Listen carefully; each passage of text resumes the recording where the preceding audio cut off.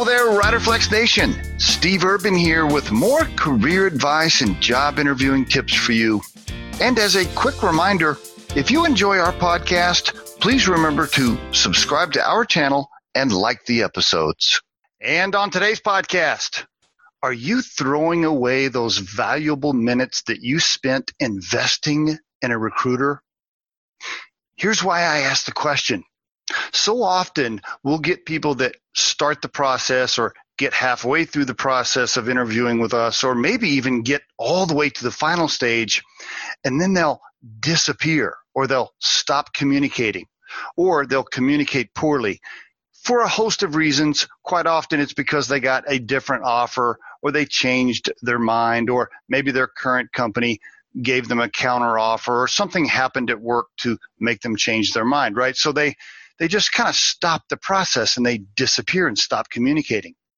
Now, here's why that's so disappointing, and I recommend that you don't do it, okay? First of all, it hurts your reputation, right?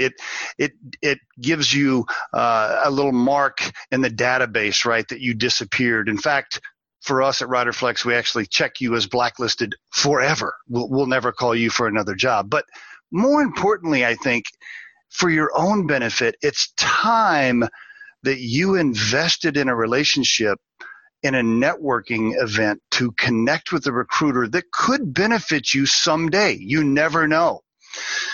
So why throw those minutes away, right? It's time that you invested getting to know somebody. Don't just flush those down the toilet if you change your mind about a job when you're in the middle of the process with a recruiter or with an employer. Here's a true story. We interviewed a great candidate lately. She was a perfect fit for a position we have open. So she saw the job online. She spent time studying the company. She applied. She emailed back and forth a few times. She did a phone screen with us, and by the way, did homework to prepare for the phone screen interview. Then she did a video interview round with us. And again, more communication and emails back and forth over a week or so. Lots of time invested with us, RiderFlex, right? And then she disappeared. A one-line sentence that said, changed my mind, withdrawing my resume. No call, no excuse, no conversation with the recruiter on what happened, no attempt to repair or keep the relationship intact. Why would you throw those precious minutes down the toilet that you invested with the recruiter?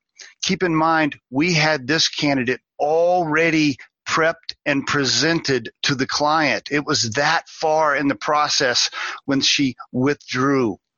Not a good idea for so many reasons. Like I said, your own reputation in our database, but more importantly, the time you invested. Why not keep that relationship, right? Keep that networking going. Keep that recruiter in your back pocket so someday they may call you with another offer. You never know when you might need that person. You never know when you might need to reach out. You've already invested the time, so keep that relationship going. And there is my RiderFlex tip of the day. We truly hope you find our material helpful and entertaining.